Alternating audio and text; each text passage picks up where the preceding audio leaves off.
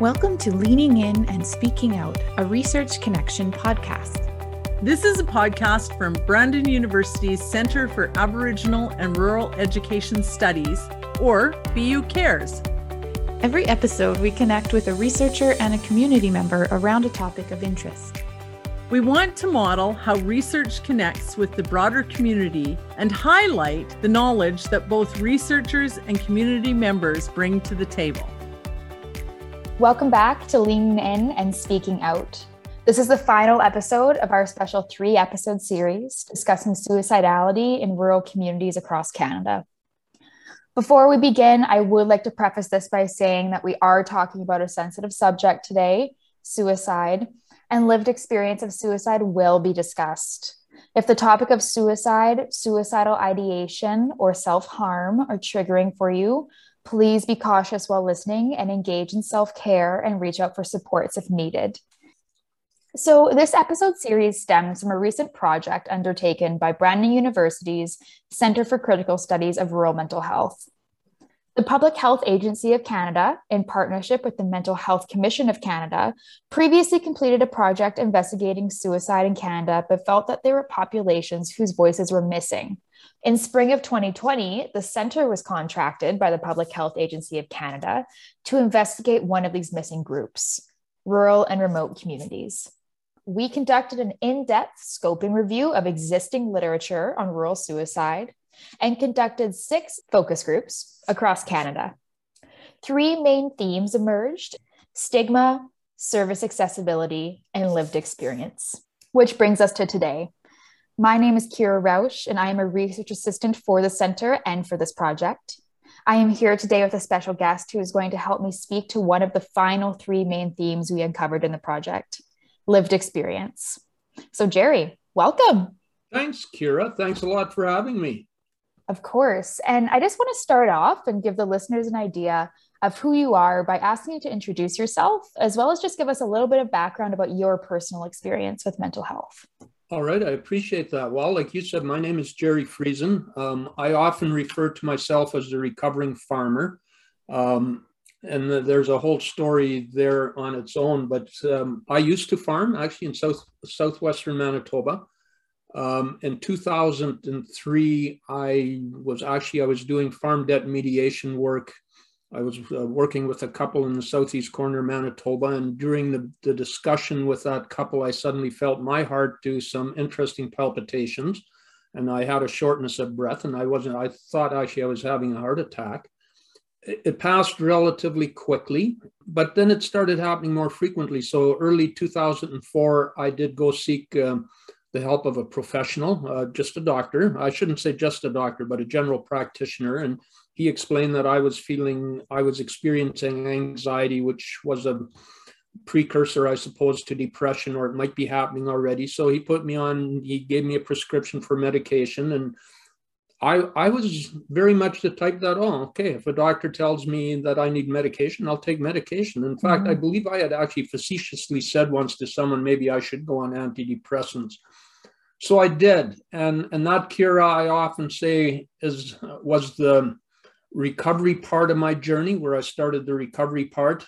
The discovery part came much later. I did go on, on medication for about 1.5 years, and then I thought I was doing fine, and I went off medication. But then had an experience in 2005, actually. I was farming together with my brother, and he had a significant motorcycle accident, which I witnessed, which kind of pushed me over the edge again. My wife and I talked about it at that point and decided, well, instead of going back on medication, we should try talk therapy. And so I was the type, with my experience in agricultural politics, I call it, I thought, well, I'm going to start at the top. So I made an appointment with a psychologist. That appointment was incredibly disappointing. He spent an hour talking to me. I told him how I was experiencing the anxiety and depression, how our farm was going through significant financial trouble, and how I just wanted to sell the farm and move on. And he kind of actually gave me a little bit of a tongue lashing for wanting to sell the family farm. And at the end of the hour appointment, he said, well, you can't afford me, go back on medication. Oh my God. Yeah, and you know what, Kira, that kind of made me feel like I was a hopeless case. But I did try some other talk therapy, and eventually I did go back on meds, which is fine. I'm not opposed to medication. I'm a firm believer that there's other ways. Mental health is one of these intricate things that people experience that you don't have an easy answer to. It's not like breaking your leg or your arm, right? Where you get an x-ray and you have a broken bone and it gets set and casted and it heals and boom, you're done. So regardless, I did go back on medication. And then in 2007, actually, I as our farm was winding down because we just simply couldn't carry on anymore, I actually came across an ad in the Manitoba Cooperator asking for volunteers for the Manitoba Farm and Rural Stress Line. So I applied for that, and interestingly enough, they accepted me. And that's where I often say that the discovery part of my journey started. I learned so much about mental health. I learned so much about how it applied to me, because as many people that experience mental health or mental illness, that's an ongoing journey. And I often say my journey continues today, and it does.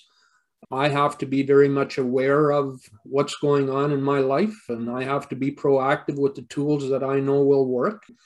But the bottom line is that I've also come to the realization, and this morning was no different, Kira. I woke up at 5:30 when I often get up because I like playing golf, and I go golfing early in the morning. And yet, as I was laying in bed, I really didn't feel any reason to get out of bed. It felt dark. It just didn't feel like I wanted to carry on with life. But I've gotten used to that. So I know if I get up and I have my cup of coffee, it takes half an hour to an hour, and I move out of that darkness and can enjoy life. Although there are some days where that darkness sticks around for the course of the day. But again, I know, you know what, I'll make it through today and tomorrow will be better again.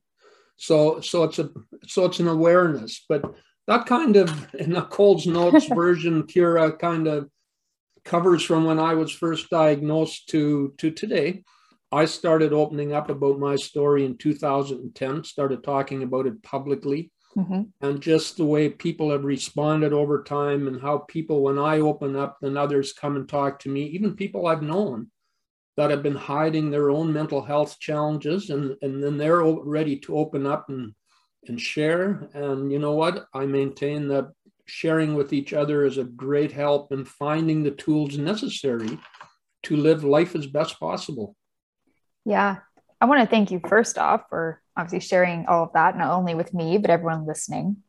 And I also really commend you for having that, not great experience when you first tried to reach out to a psychologist for formal support, but then trying again and not giving up, even though obviously right afterwards you're going to feel quite defeated by that, but you persevered and tried again. And like you said, you are still on your journey, and that journey probably will never totally end, but you've come a really long way, and obviously now are in quite a good place. Yeah, for sure. And it's a challenge I often leave with people. And I've had the question asked, well, how do I know that the mental health professional I'm going to see is the right one? And I said, you know what? I think the last time I counted, I've had 7 or 8 different appointments with different mental health professionals. And you know what? I think they all help to a degree, but it takes a special, just that one appointment that suddenly, you know what, all the dots were connected and things made sense to me. So I tell people, never give up. Go out and get that second, third, or fourth opinion, because it's well worth it. Absolutely. And you also aren't maybe going to just mesh with the first person that you see. So I think that's a really good message to get across to people, is that this journey, as you always see, but it's not linear, and it's not going to be a one-stop fix like we talked about with the broken bone. Yeah. And I just wanted to share with everyone listening a brief description of what we, for the project, defined lived experience as. So lived experience of suicide was defined as having experienced suicidal ideation, attempted suicide, or had someone close to you who has died by suicide. So Jerry, is there anything that you'd like to add to this description, or just maybe give us a brief rundown of what lived experience means to you as someone who does have lived experience of mental health?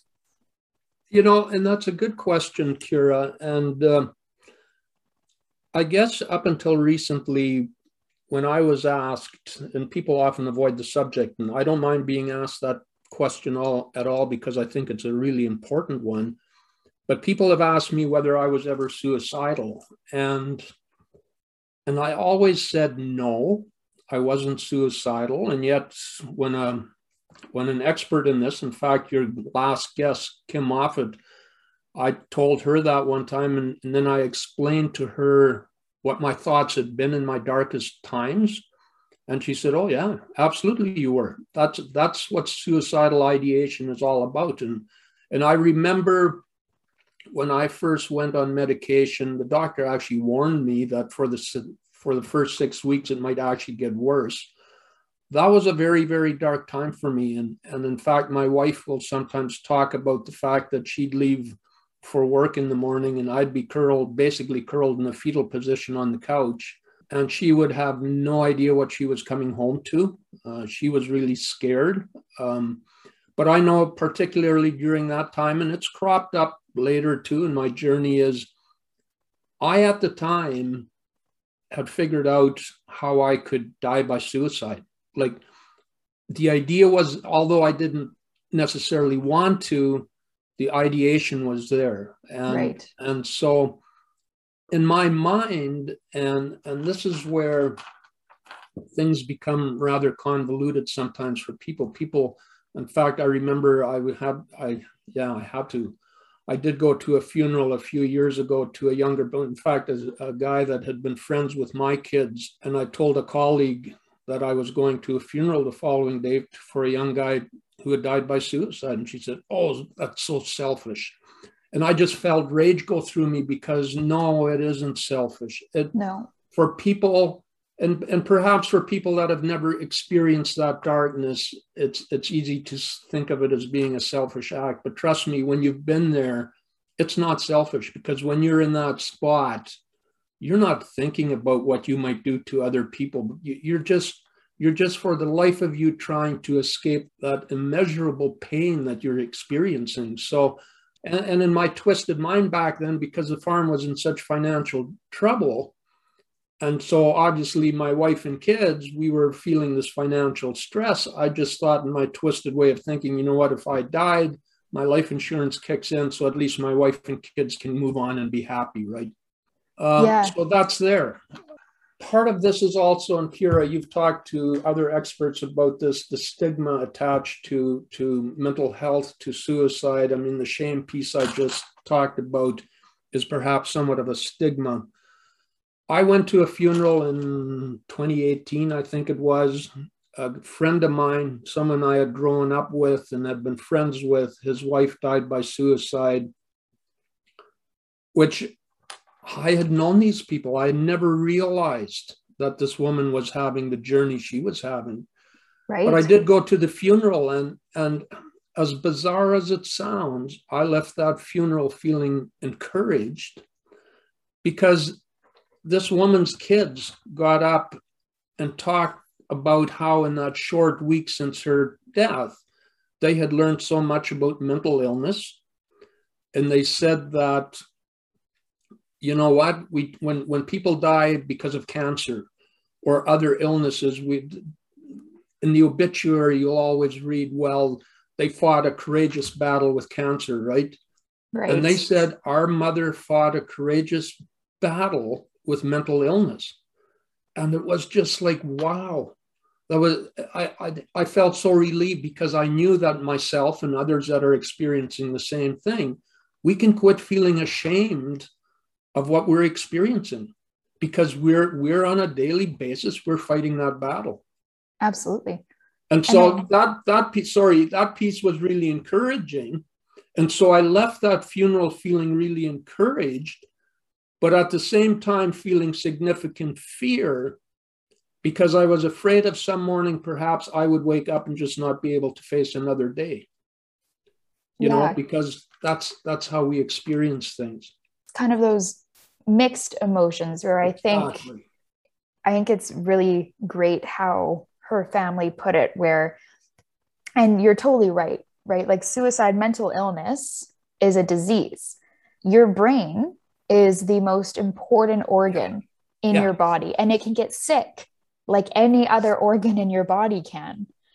And we wouldn't say if someone had brain cancer that they were selfish or anything like that. And even if that person, didn't mean to be, it caused those feelings of shame. That is just, like you said, kind of the stigma that exists when we talk about things like suicide in our society. But I really appreciate that that woman's family looked at it and said that she did fight. Yes. And I don't want there to be a misconception with people where people think that people who die by suicide just gave up. They didn't. They fought to live every single day.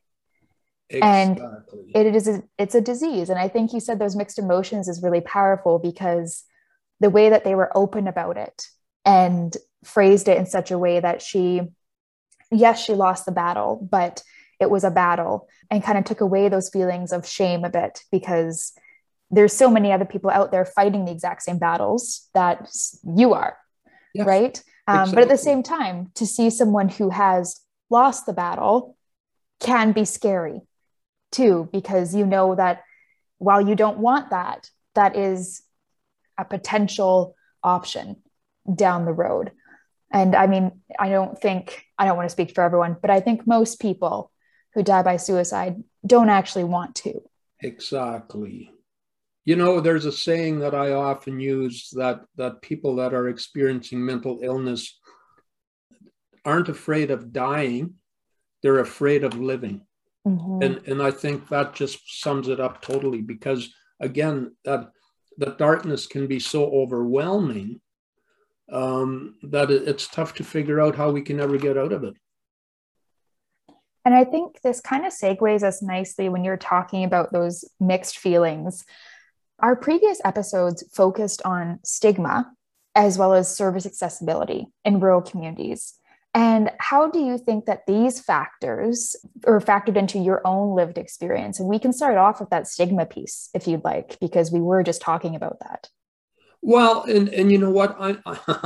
I'm not a typical male. Okay. Okay. So, I know, and I facilitated workshops in Brandon in 2010 called Men in Depression, and it was focused particularly on men, because there is, as much as we move along, we have to be careful about talking about gender differences. Men have traditionally felt hesitant about seeking help.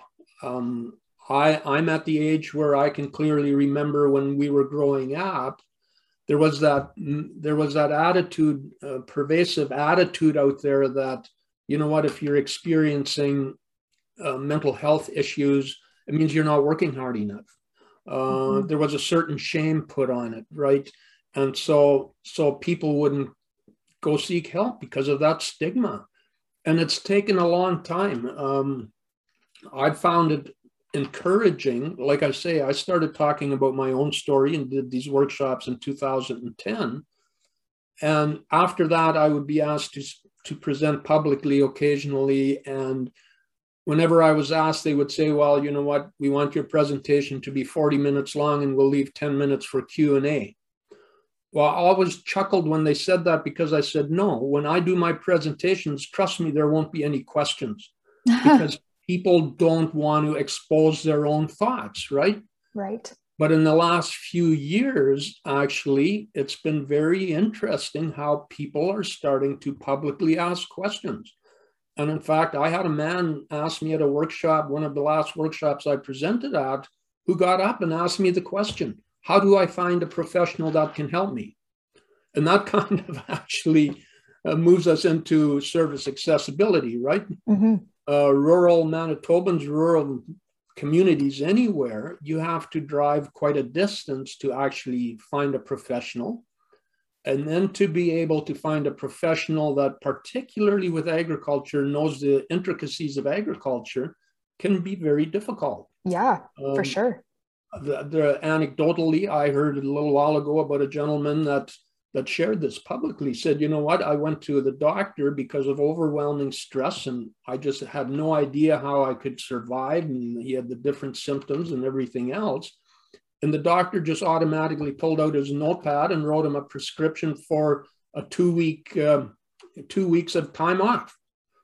Well, the guy left the office and said, well, I can't. I'm a farmer. It's a harvest time. I can't take 2 weeks off. You seriously can't. And No. that's, I guess, exactly what you're touching on. But it's really difficult for people to reach out for the first time and then have experiences such as that, where it's like, I just spent an hour telling you everything that's going on and you don't understand it at all. Exactly. And in surveys that get done, and back in 2006, I think it was, the Canadian Agricultural Safety Association did a survey across Canada of 1,100 farmers, I believe, and U of Guelph did one in 2016. They've just done another one. I'm really curious what that will reveal. But every time these surveys were done, one of the reasons farmers were hesitant to seek help was because they weren't sure that the professional they would talk to would be aware of all the intricacies of agriculture, right? And what farmers actually experience. Right. So that's one of the things that's holding people back. And I think that's and me and Kim last week did speak about this as well, obviously to greater lengths than we will, but that was a really big conversation, not just for us, but for our stakeholders, all of what you said. And I think that's why, we do have specialized supports for agriculture and things. Like you said, you volunteered for the Farm and Rural support line. Yeah. And I also volunteered for Clinic, but on the general crisis and suicide lines, because I have no background in agriculture and therefore was not able to volunteer on the farm lines. And so sometimes it's necessary to provide those like more separated and individual supports. Absolutely. And I think it's unfortunate the direction Manitoba has gone with the farm line being moved into Winnipeg, because I think that connection now to agriculture is basically gone. Mm-hmm. They moved it into a bigger center. Yeah, that's a really key piece to being able to help farmers. Yeah, and help them on, like you said, I think especially for rural communities and farmers, starting that journey to recovery is, I think there's an extra step, there's an extra challenge there just because of where geographically they are. Yeah. And what's available to them. Yeah, for sure. And I think, you actually have, mentioned a few times your journey to recovery, and you actually shared your story that you tend to share during, say, talks or workshops. And you shared that with me prior to us meeting today.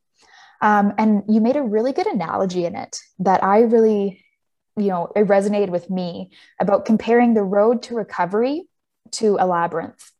Yeah. And can you kind of expand on what you meant by that with everyone listening? Well, and it's interesting, and I shared this with you. The way I came about this is I like to write blogs and stuff, and so one day, and actually for a presentation, I was writing out what I'd like to say, and I wrote the word labyrinth, and then I stopped myself and I went, oh, what does that mean? And so I looked it up in the dictionary, and it's a complicated set of passages and tunnels and bends and turns in which it would be very easy to become lost. Mm-hmm.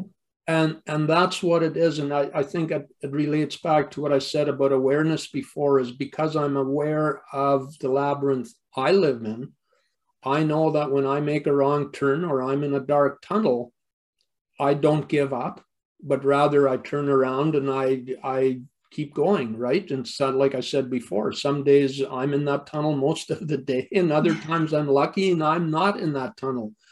And so what I also like to add to that is, these days when you travel, back in the day, and maybe you don't remember this, Kira, but I sure do, there'd always have to be a passenger with a road map on their lap, right?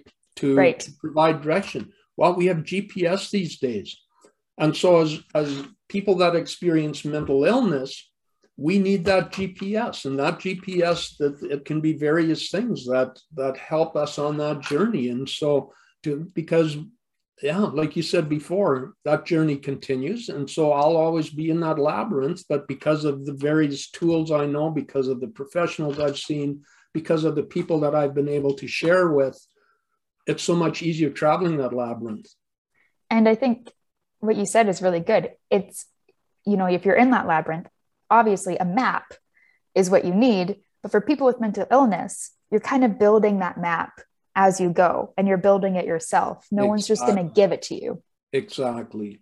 And so you have mentioned a few times you've been to a number of different professionals, and you've tried medication, you've tried the talk therapy. You said, you've seen a naturopath or a naturopath, which is, something I not considered maybe a formal, like traditional support, but someone that helped build your map and has given you new kind of tips and tricks. Yeah. And I'll just make a comment about the naturopath. You're absolutely right.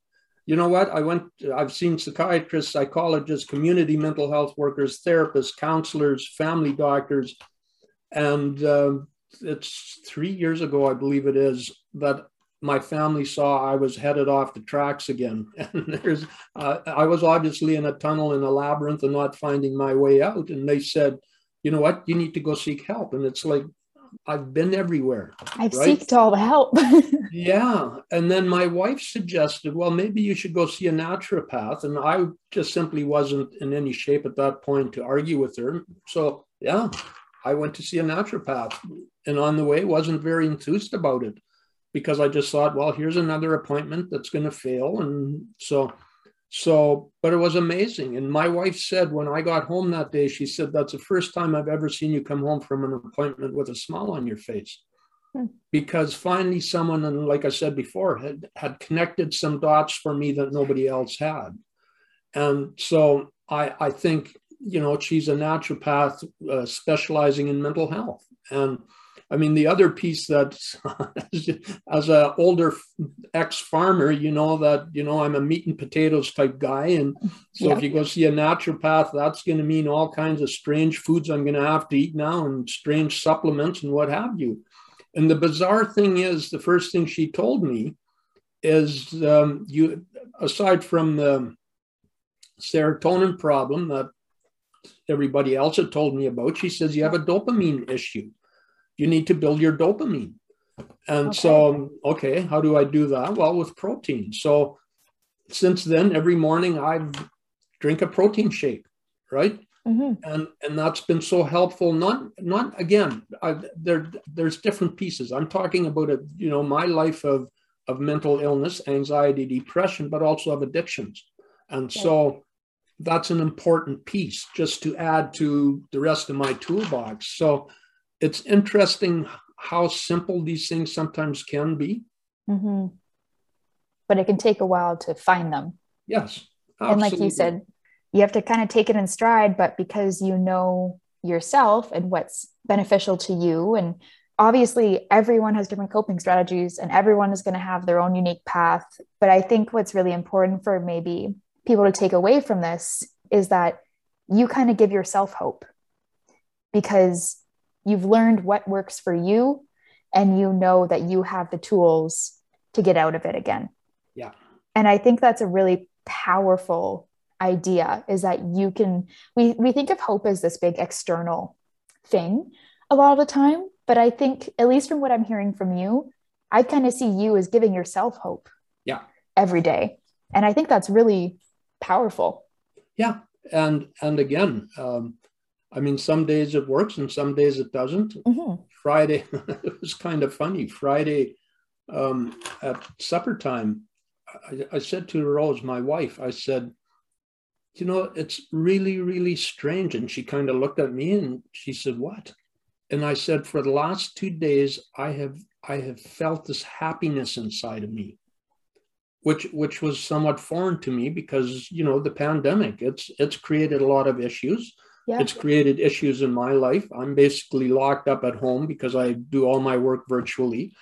I have a lung issue, which I have to be very careful I don't get COVID. And so I've been extra cautious in doing my work from home. But the other day, somehow, that happiness does come to the surface, and you just simply appreciate it, knowing, what, next week, Monday, I might not have it, but I'm going to enjoy it while it's here. Well, and I think what we've been discussing, or at least what I've been discussing these past few episodes, I wanted lived experience to be the final discussion for a reason. And I think we've alluded to it a lot here, but I wanted to kind of conclude the series with some hope. And Jerry, is there anything that you'd like to share with the listeners who may be going down their own journey and entering their own labyrinth of mental illness? Kira, first and foremost, I always challenge people to open up and talk about it. Mm-hmm. And it may not, you may want to hide it from your wife and kids. That's cool. I understand. I did the same thing. But the most impactful experience I had, Kira, going back to 2005 when my brother had that motorcycle accident. And 3 days after it happened, I went to the farm and my neighbor dropped by. And he asked me how I was doing. And my normal reaction, as most everybody's, is I'm doing fine, or I'm okay, or not bad, whatever it may be, because we don't want to talk about what we're really thinking. Mm-hmm. And so for some strange reason that day, I started talking about everything that was going on in my gray matter. And for half an hour, he sat there. He listened to me. He didn't judge me. He didn't sit there and give me answers. But what he did is he listened and he normalized and validated what I was feeling. And when he left that day, I had such a load lifted off my shoulders, just simply because I verbalized what I sometimes call stinking thinking, right?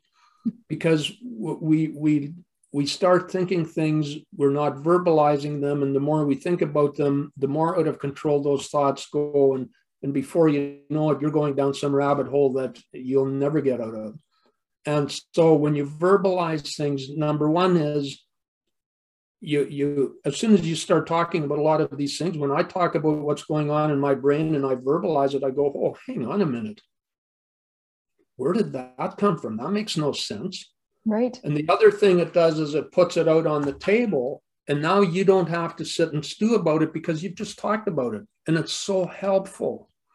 And to have a friend that came down and let me do that, I've often expressed my appreciation to him since, because that was a turning point in my life. Absolutely. And so since then, there's been friends I've had that I know that I'm safe talking to them. I know that their response won't be to give me a kick in the butt and tell me to, grow up or grow a pair, whatever they might say. Yeah. But rather they're helpful to me. And it's not that they focus in on all the negatives in my life, but rather what they help me do is they focus on the positive things I have going on. And so, again, talking about it, Alberta has a program called Tough Enough to Talk About It.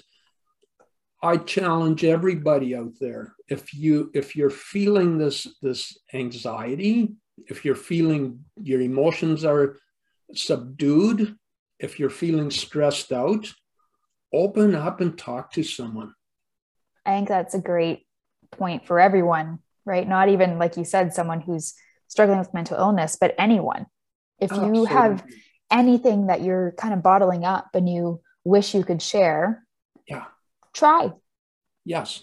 And for everyone out there, I think too, who is a support for people, to be a good support. I mean, that friend that showed up at your farm, he didn't expect, everything to come out that day, right? But I think he handled it just right. He just sat there and actively listened and was like, it's okay. Like, share, go ahead. Right. And I think that if anyone is being a support out there, that's also a really great way to do it, is you don't need to be providing solutions. No. And you don't need to be recommending that they see all of these people. Sometimes it's enough to just be a safe space. Yes. For everyone to talk. And with that safe space, it also takes away, I think, that shame and the stigma. If people are like, it's okay. Yes, absolutely. For sure. Yeah. And everybody reads the real, and you basically said it, Kira, but to put it in a few words, you're not alone. Mm-hmm. I mean, what did I read the other day? One in three farmers, I think it was, are experiencing some mental health. The survey that, sorry, I'm going way off on a limb here again, but the survey that the U of Guelph did in 2016 showed that 58% of those surveyed met the criteria for an anxiety classification. 58%, almost 2/3 of farmers out there, if they went to see a professional, would be diagnosed with an anxiety disorder. That's huge. And that's just the ones that actually completed the survey. Yes. I'm sure a lot of people, and even potentially darker spots, didn't fill out the survey. Exactly. And so there it is. So if you do it simplistically, if you have 3 neighbors, you know for a fact there's 1 or 2 of them experiencing the exact same thing you are. Mm-hmm. So share with each other. Absolutely. And we talked about a lot with stakeholders too. They brought up farmers a lot too, because they're not forgotten per se, but I don't think we really consider how much they have to bear sometimes. Exactly.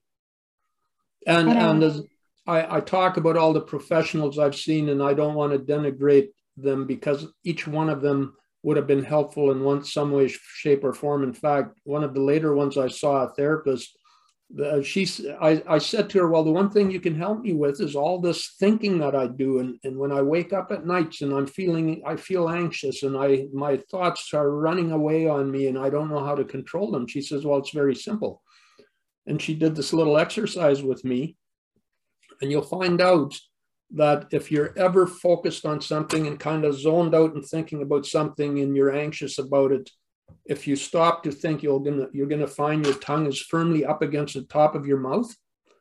And so she said, when you're going through this, drop your tongue. And I kind of looked at her as if she had lost her mind. But then we tried it. And before I started talking about this publicly, I would, with friends or neighbors or whoever, I would talk to them and they would share that they were, feeling this. I'd say, well, try this. And invariably they came back to me and said, yeah, that works. So there's a simple little trick. Drop your tongue. I will probably end up realizing that and trying that too. That's so interesting, especially how something so little can actually help. Well, that's when I left there. My thought was, well, why didn't someone tell me that years ago? Yeah. Right? But that's why you learn something from every conversation you have. Absolutely. Everyone has something different to share. Yeah.